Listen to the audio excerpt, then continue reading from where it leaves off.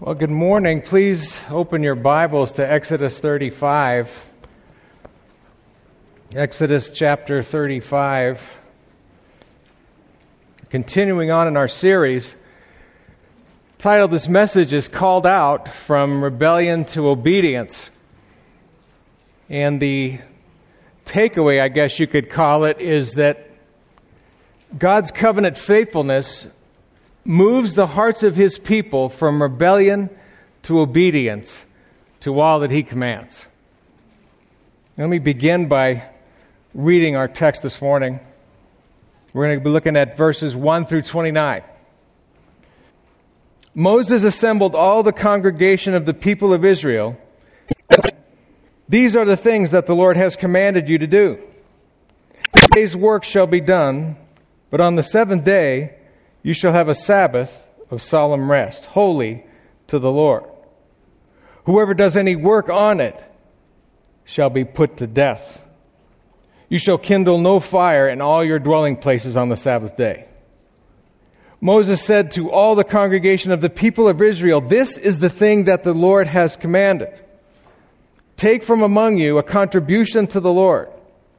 Whoever is of a generous heart, let him bring the Lord's contribution: gold, silver, and bronze, blue and purple and scarlet yarns, and fine twined linen, goat's hair, tanned ram skins and goat skins, acacia wood, oil for the light, spices for the anointing oil and for the fragrant incense, and the onyx stones and stones for setting, for the ephod and for the breastpiece.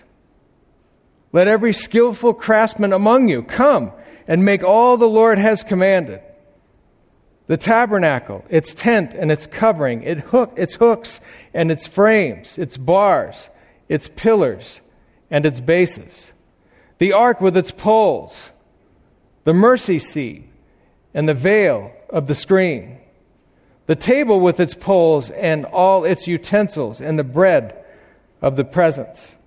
The lampstand also for the light, with its utensils and its lamps, and the oil for the light, and the altar of incense, with its poles, and the anointing oil, and the fragrant incense, and the screen for the door at the door of the tabernacle. The altar of burnt offering with its grating of bronze, its poles and its utensils, the basin and its stand, the hangings of the court, its pillars and its bases, and the screen for the gate of the court, the pegs of the tabernacle and the pegs of the court and their cords, the finely worked garments for ministering in the holy place, the holy garments for Aaron the priest, and the garments of his sons for their service as priests." Then all the congregation of the people of Israel departed from the presence of Moses, and they came, everyone whose heart stirred him, and everyone whose spirit moved him, and brought the Lord's contribution to be used for the tent of meeting and for all its service and for the holy garments. So they came, both men and women, all who were of a willing heart, brought brooches and earrings and signet rings and armlets, all sorts of gold objects, every man dedicating an offering of gold to the Lord. And everyone who possessed blue or purple or scarlet yarns, or fine linen, or goat's hair, or tanned ram skins, or goat skins brought them. Everyone who could make a contribution of silver or bronze brought it as the Lord's contribution. And everyone who possessed acacia wood of any use in the work brought it. And every skillful woman spun with her hands, and they all brought what they had spun in blue and purple and scarlet yarns and fine twined linen. All the women whose hearts stirred them to use their skill spun the goat's hair. And the leaders brought onyx stones and stones to be set for the ephod and for the breastpiece, and the spices and oil for the light, and for the anointing oil, and for the fragrant incense.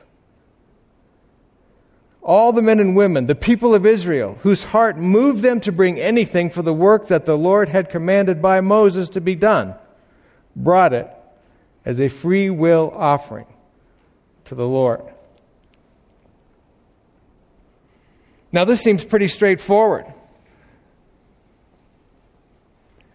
It begins with the Sabbath regulations being repeated.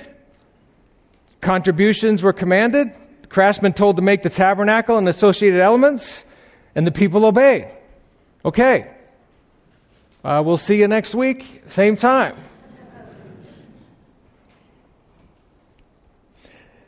Now, the book of Exodus is written as narrative, and it might be helpful to think of biblical narrative as history and theology brought together in the form of a story. You can't just drop in on a narrative, or any story for that matter, and immediately grasp its intended meaning and significance. Today, for example, why does Moses assemble the congregation and repeat the Sabbath regulations they've already heard before? Why do the Israelites, these same people who were worshiping a golden calf 3 chapters earlier, now suddenly obey everything the Lord commands from this point forward to the end of the book of Exodus? And finally, what does any of this have to do with me? Well, this message is a follow-up to Pastor Mike's last week as our story continues. So join me as I pray for God's blessing on our time together. Lord, thank you so much for today. The assembly is gathered before you. And Lord, they didn't come to hear me. They came to hear from you in your word. I pray that you would continue to help me to be faithful to what you've said and to faithfully proclaim what your word says to us. Lord, bless our time together. May your Spirit take these words of mine and turn them into your words to reach the hearts of your people who are gathered here. We ask this in Jesus' name and for his sake. Amen. Well, if you see on your first point in your outline, it's God's covenant faithfulness. Now, some remarks are in order. The modern world and the concept of covenant, it's to the modern world is somewhat foreign or strange. Even the word covenant sounds old-fashioned and outdated and obsolete. After all, this is the age of technology. We have the internet, self-driving cars, talking computers, phones that are smarter than we are. We tend to think of covenants that there's some type of contract or a set of rules your neighborhood association expects you to abide by that you actually have no intention of following once you move in. So it's this historical gap between when the Exodus occurred and our day today that makes it somewhat difficult to fully grasp the significance of God's covenant with his people and why it should matter to us here this morning. So, some background. The covenant as an ancient Near East concept. Now, archaeology has given us some examples of ancient Near Eastern covenants. Generally, now this is general, they fall into 2 categories. There's parity agreements between equal parties. And there's something called the suzerain or suzerainty treaty between non-equal parties. It could be between a greater king and a lesser king. It could be a lord over his vassals or his feudal tenants that are occupying and living on the land. And what they've discovered is just as a basic format that these suzerain treaties have in common. For example, there's always a preamble where the author is identified, the author's title, and a little bit of the nature of the relationship between parties. There's a historical prologue where this relationship, the history is brought to bear. There are ethical stipulations and sanctions and something called ratifying ceremonies. Now, regarding that, the Old Testament scholar Meredith Kline tells us this, that there are a number of ratifying ceremonies that were used depending upon the era and culture. But the most widely used rite was that of cutting the bodies of animals in halves, placing them in 2 rows with enough space between the 2 parties of the treaty to walk side by side. And as they walked between the pieces, They were vowing to each other, may what has happened to these animals happen to me if I break this covenant with you. Now, when it comes to biblical covenants, they generally resemble this suzerain treaty or suzerainty treaty between non-equal parties. For example, the Ten Commandments in Exodus 20, you kind of see this structure of format, and God spoke all these words saying, I am the Lord your God who brought you out of the land of Egypt, out of the house of slavery. You shall have no other gods before me. And on. But even in our modern understanding, it just doesn't quite capture the abiding personal nature between parties in God's covenant with his people. So my definition, you might find this helpful, is that God's covenant is God's sacred commitment to the special relationship he establishes with his people forever. Now, God's covenant faithfulness is actually a major theme in the book of Exodus.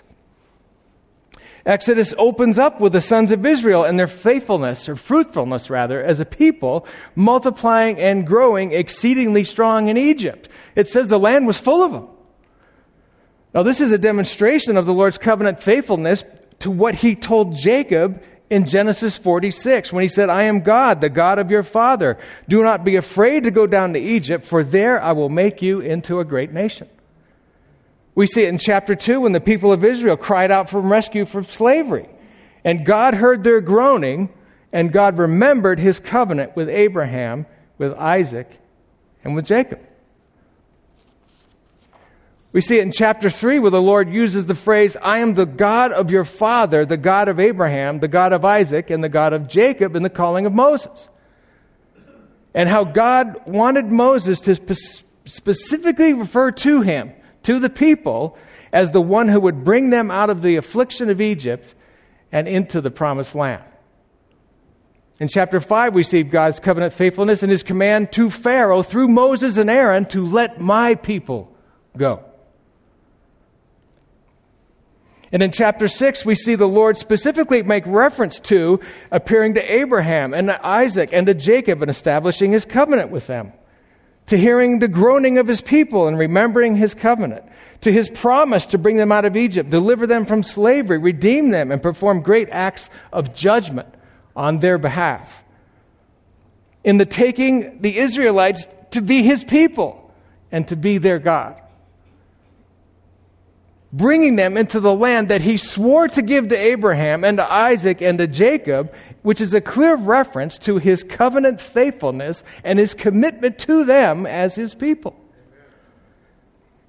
Now, to save some time, there's other major events in the story where we see this demonstrated again and again. In the Passover, when God passed over the Israelites.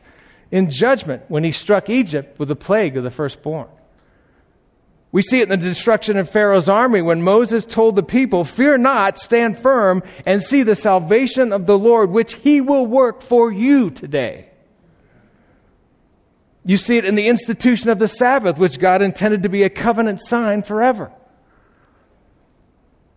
In the giving of the law, God's suzerainty treaty with his people, establishing his sacred relationship with them.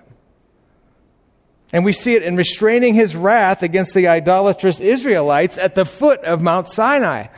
If you recall, the thrust of Moses' plea to him was dependent on God's covenant faithfulness. He said this in Exodus 32:13. Remember Abraham, Isaac, and Israel, your servants, to whom you swore by your own self and said to them, I will multiply your offspring as the stars of heaven. And all this land that I have promised, I will give to you, your offspring, and they shall inherit it forever. And the Lord relented from the disaster that he had spoken of bringing on his people. Now, God didn't need a reminder. We've seen this all. I took you from the very beginning of the book of Exodus. He didn't need the reminder. This exchange is for Moses and the people of God that they might grasp the enormous importance of God's covenant faithfulness, his sacred commitment to them as his people. Now, last week when the Lord proclaimed his name to Moses, and when he renewed his covenant with the people of Israel, we see his covenant faithfulness even there. When he proclaimed his name, it's the Lord, the Lord. It's actually Yahweh, Yahweh in the Hebrew. When he talks of his own steadfast love and faithfulness, the covenant-keeping God reaffirming his sacred commitment to his people. Now, this theme is repeatedly emphasized throughout the book of Exodus. You could say it's a melody that the composer keeps returning to throughout the whole story. Now, as we move into the text for today, we have the Sabbath confirmed in verses 1 through 3.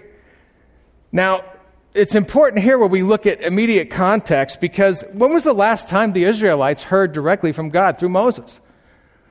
If you recall, it was in Exodus 33, in the command to leave Sinai. This is the last thing they heard from him. Go up to the land flowing with milk and honey, but I will not go with you,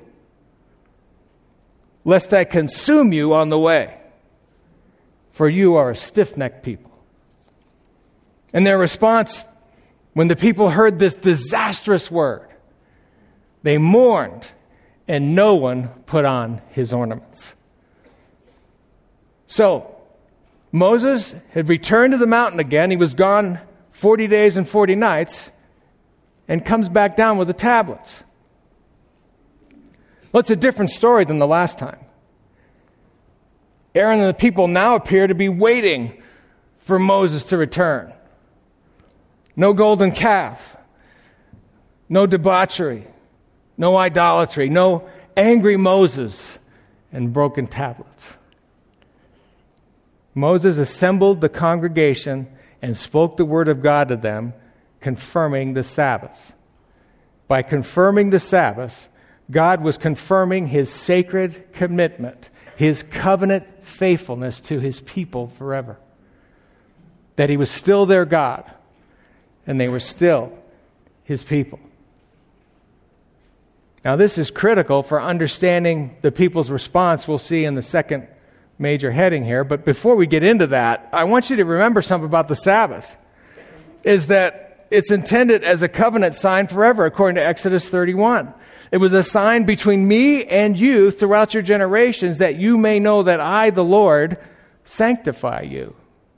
Some of your translations say, make you holy.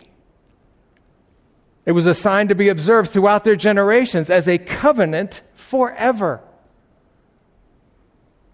It was a sign between me and the people of Israel that in 6 days the Lord made heaven and earth, and on the seventh day he rested and was refreshed. Now, a quick note about signs. The purpose of a sign is to point to something else. Now, if you look up here at me for a moment, I'll give you the function of a sign. If you're looking up here, here's what a sign does. If those of you that are listening and not seeing, I'm standing here pointing off to the side and looking in that direction. That's the function of a sign. We get confused about signs. We focus on the sign and not what the sign is pointing to. For example, when it comes to the Sabbath, which day of the week should the Sabbath be observed? Is it Friday? Sunday? What activities are actually considered work? What if I have to work weekends? Can I play sports? Can I go to the movies? Is it okay to go to a restaurant? I mean, these are the things that would come to our mind when we focus on the sign rather than the thing signified. I think there's no surprise that there's a fairly big disagreement about this whole thing. There's one school of thought that said it's irrelevant now because of our relationship in Christ, but this was intended as a sign forever. Well, what does that mean to us? I think it's important to remember what the sign is pointing to and to focus on that. That God's the creator. That he made everything. That it's he that makes you holy. That he wants you to remember his covenant forever. His sacred commitment to his people. And to rest in that. Now, I think this is consistent with what you find in Colossians 2 and Hebrews 4. Some may disagree. But another note on the Sabbath and signs is that it's not to be taken as the opportunity to judge others. And we do that, don't we? I think you could look at Romans 14 and see that that's not the case here. Shouldn't be doing that.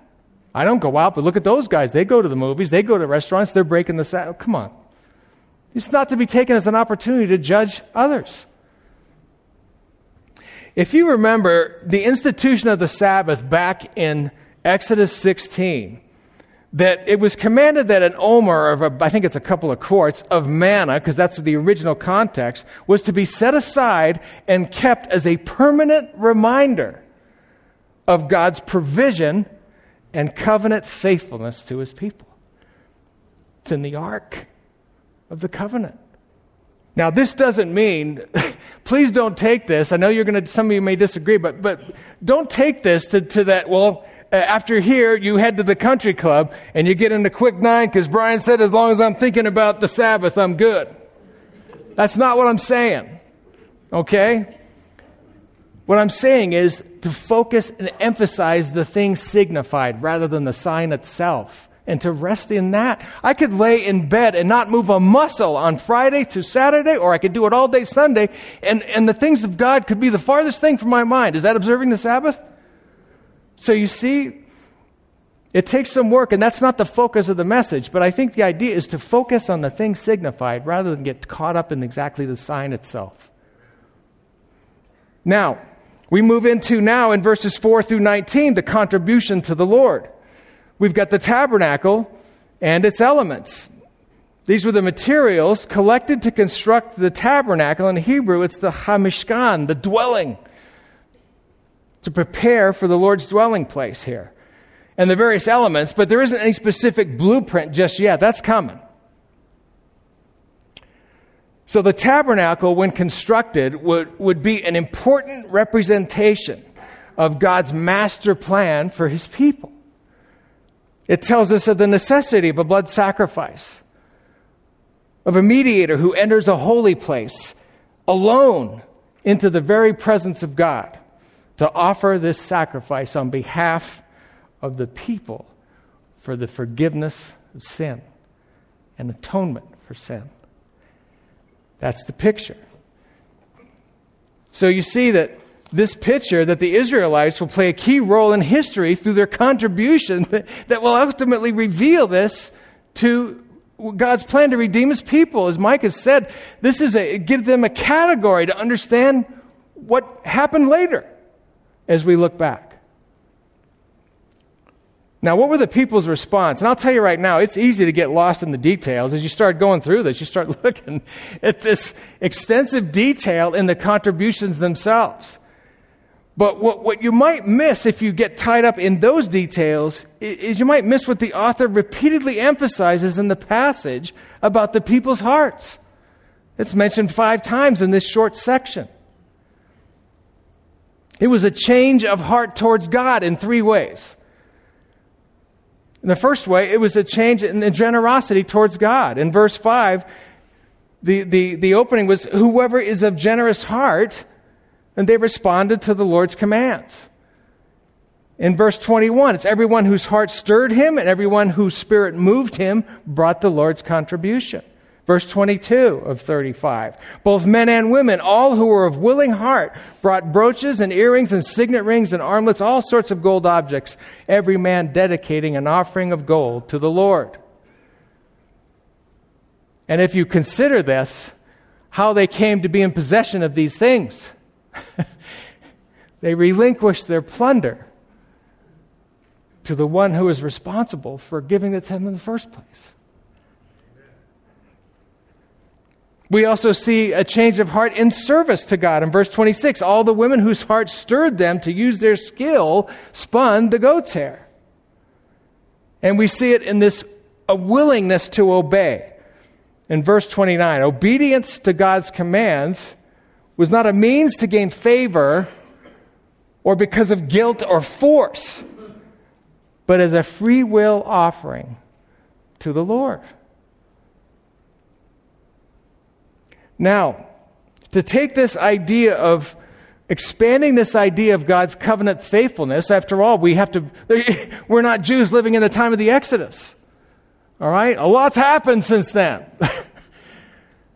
So let's just pan out a little bit and move forward through this storyline. And you see it in item 3, the gospel as new covenant proclamation. It's expanding on this theme of God's covenant faithfulness. We see the new covenant anticipated in the Old Testament. It's anticipated by Moses when he told the Israelites of a future circumcision of the heart for the people of God in Deuteronomy 30. We see it anticipated by the prophets, by Nathan in the Lord's covenant that he reveals to King David. In 2 Samuel 7, the Lord's word to David was this: when your days are fulfilled and you lie down with your fathers, I will raise up your offspring after you, who shall come from your body, and I will establish his kingdom. He shall build a house for my name, and I will establish the throne of his kingdom forever. Now, he wasn't talking about Solomon. Solomon was made king while David was still alive. And it's an everlasting throne in an everlasting kingdom that's in mind here. We see this anticipation of this new covenant by Jeremiah when he spoke of a future covenant when God would write his law on the hearts of his people, and God would forgive their iniquity and remember their sin no more. Jeremiah 31. We see it anticipated by Ezekiel's prophecy during the Babylonian captivity that there would come a time when God would give his people a new heart, when he would put his spirit within them and cause them to walk in his statutes and obey his rules. We see it anticipated in the Psalms that praise God's faithfulness in fulfilling his promise, that David's offspring would rule from a throne that would last forever. For example, Psalm 89. I will sing of the steadfast love of the Lord forever. With my mouth I will make known your faithfulness to all generations. For I said, steadfast love will be built up forever. In the heavens you will establish your faithfulness. You have said, I've made a covenant with my chosen one. I have sworn to David, my servant. I will establish your offspring forever and build your throne for all generations. And now we fast forward to the new covenant realized in the New Testament. It's realized in the person of Jesus Christ. The circumcision of the heart Moses anticipated. Paul tells the church in Rome that true circumcision is a matter of the heart by the Spirit, not something outward and physical. God's covenant with David, prophesied by Nathan and sung in the Psalms, is realized in the person of Jesus as his offspring. Now, I found this passage in Acts 13. There was too many points of contact to just summarize it for you that I wanted to read it. It was Paul on the Sabbath in Antioch in the synagogue talking to men of Israel and you who fear God. And this is what he said. The God of this people Israel chose our fathers and made the people great during their stay in the land of Egypt. And with uplifted arm, he led them out of it. And for about 40 years, he put up with them in the wilderness. And after destroying 7 nations in the land of Canaan, he gave them their land as an inheritance. All this took about 450 years. And after that, he gave them judges until Samuel the prophet. Then they asked for a king, and God gave them Saul the son of Kish, a man of the tribe of Benjamin, for 40 years. And when he removed him, he raised up David to be their king, of whom he testified and said, I have found in David the son of Jesse a man after my heart, who will do all my will. Of this man's offspring, God has brought to Israel a Savior, Jesus, as he promised. God's covenant faithfulness. The future Ezekiel spoke about when God would put his spirit within his people, causing them to walk in his statutes and obey his rules, is realized in those who receive Christ. Paul, writing to the church at Corinth, tells them they are God's temple and that God's Spirit dwells within them. and that they are the recipients of and ministers of the new covenant in Christ. Christ is the mediator of a better covenant, much more excellent than the old, since it's enacted on better promises, Hebrews 8 tells us. And the author specifically cites in this text Jeremiah 31 to point out that these are the better promises now realized, and that the new covenant makes the first covenant obsolete. Christ is called the mediator of a new covenant so that those who are called may receive the promised inheritance, since a death has occurred that redeems them from the transgressions committed under the first covenant. Hebrews 9. The death of Jesus redeems them from the transgressions committed under the first covenant. Well, who were them? Believers in the Old Testament. Those under the first covenant. And finally, and more importantly, the new covenant is realized in Jesus' interpretation of his own death. In Luke 22, gathered with his disciples at Passover. And he took the bread, and when he had given thanks, he broke it and gave it to them, saying, "This is my body, which is given for you. Do this in remembrance of me." And likewise the cup after they had eaten, saying, "This cup that is poured out for you is the new covenant in my blood." Realized in him. Christ's death simultaneously redeems those under the first covenant and those who enter the new covenant by faith in his blood. In one act.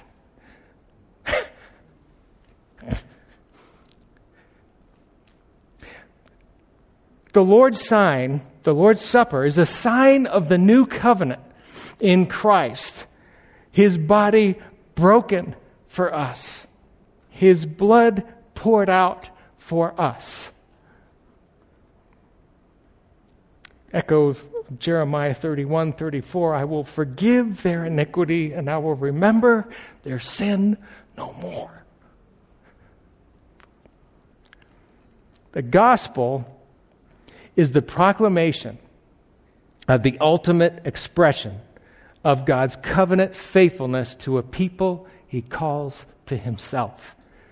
In Luke 24, the resurrected Jesus says this to his disciples.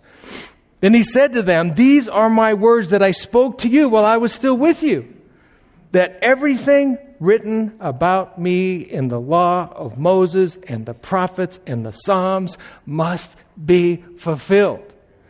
Then he opened their minds to understand the Scriptures, and he said to them, "Thus it is written, that the Christ should suffer and on the third day rise from the dead, and that repentance for the forgiveness of sins should be proclaimed in his name to all nations, beginning from Jerusalem. You are witnesses of these things." Now you see in your handout, in the bulletin, we get down to our response.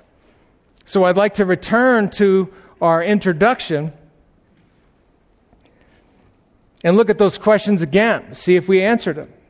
The first one was, why does Moses assemble the congregation and repeat the Sabbath regulations the people have already heard before?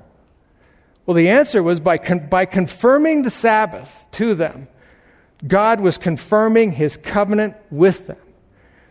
That his sacred commitment to them that he is still their God and they are still his people. To the second question, why do the Israelites, these same people who were worshiping a golden calf 3 chapters earlier, now suddenly obey everything the Lord commanded from this point forward to the end of Exodus? The answer, the people's hearts were stirred and moved to willingly obey all God commanded in response to his covenant faithfulness. And finally, we look at this, and it's actually the question this morning.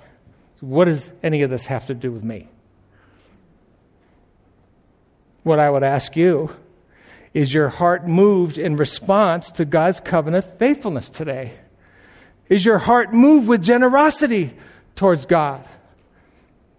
Consider giving your own contribution to the work He's doing here at Faith Church. Is it stirred with a desire to serve God? Well, what do I do? Well, there's opportunity to serve in one of the various ministries we have here. We've got prayer, worship, greeting, the usher ministry, the food bank every third Wednesday. Is your spirit moved with a willingness to obey all that He commands, like the Israelites did when He confirmed His covenant faithfulness to them? Now, a note on this is that we rightly exalt the perfect obedience of Christ and the righteousness that is ours by faith in Him. Yet God has given His people His Spirit that they might walk in His statutes and obey His commands willingly. Sometimes we minimize our own obedience. And why all these letters in the New Testament? You guys need to be more forgiving, more loving towards others. As God has forgiven you, so you must forgive one another. You see? Jesus actually said that obedience is the way we show our love for Him in John 14:15. If you love me, you will keep my commandments. There's action with loving God. Now, perhaps you find yourself somewhere else. Perhaps your heart has been moved and stirred by understanding, maybe for the first time in your life, the extreme lengths the Creator of the universe was willing to go in order to call a people to Himself, in order to call you to Himself.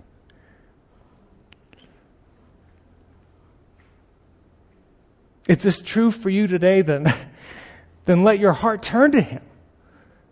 Stop running. Stop trying to hide from Him. Ask His forgiveness and seek His mercy with all your heart. And in my case, you may have to be on your face before Him, begging Him for mercy. Now, those of you that even don't know your Bible all that well, you know John 3:16 and 17. But have you ever thought of this passage in the context of God's covenant faithfulness? For God so loved the world that He gave His only Son, that whoever believes in Him should not perish, but have eternal life. For God did not send His Son into the world to condemn the world, but in order that the world might be saved through Him. God's promise to Abraham that through your seed all the nations of the earth will be blessed. Have you actually considered, if you are in Christ, that you are a living, breathing example of God's covenant faithfulness? To call a people to Himself. To have this sacred relationship with you forever. Eternal life in His name. Let's pray.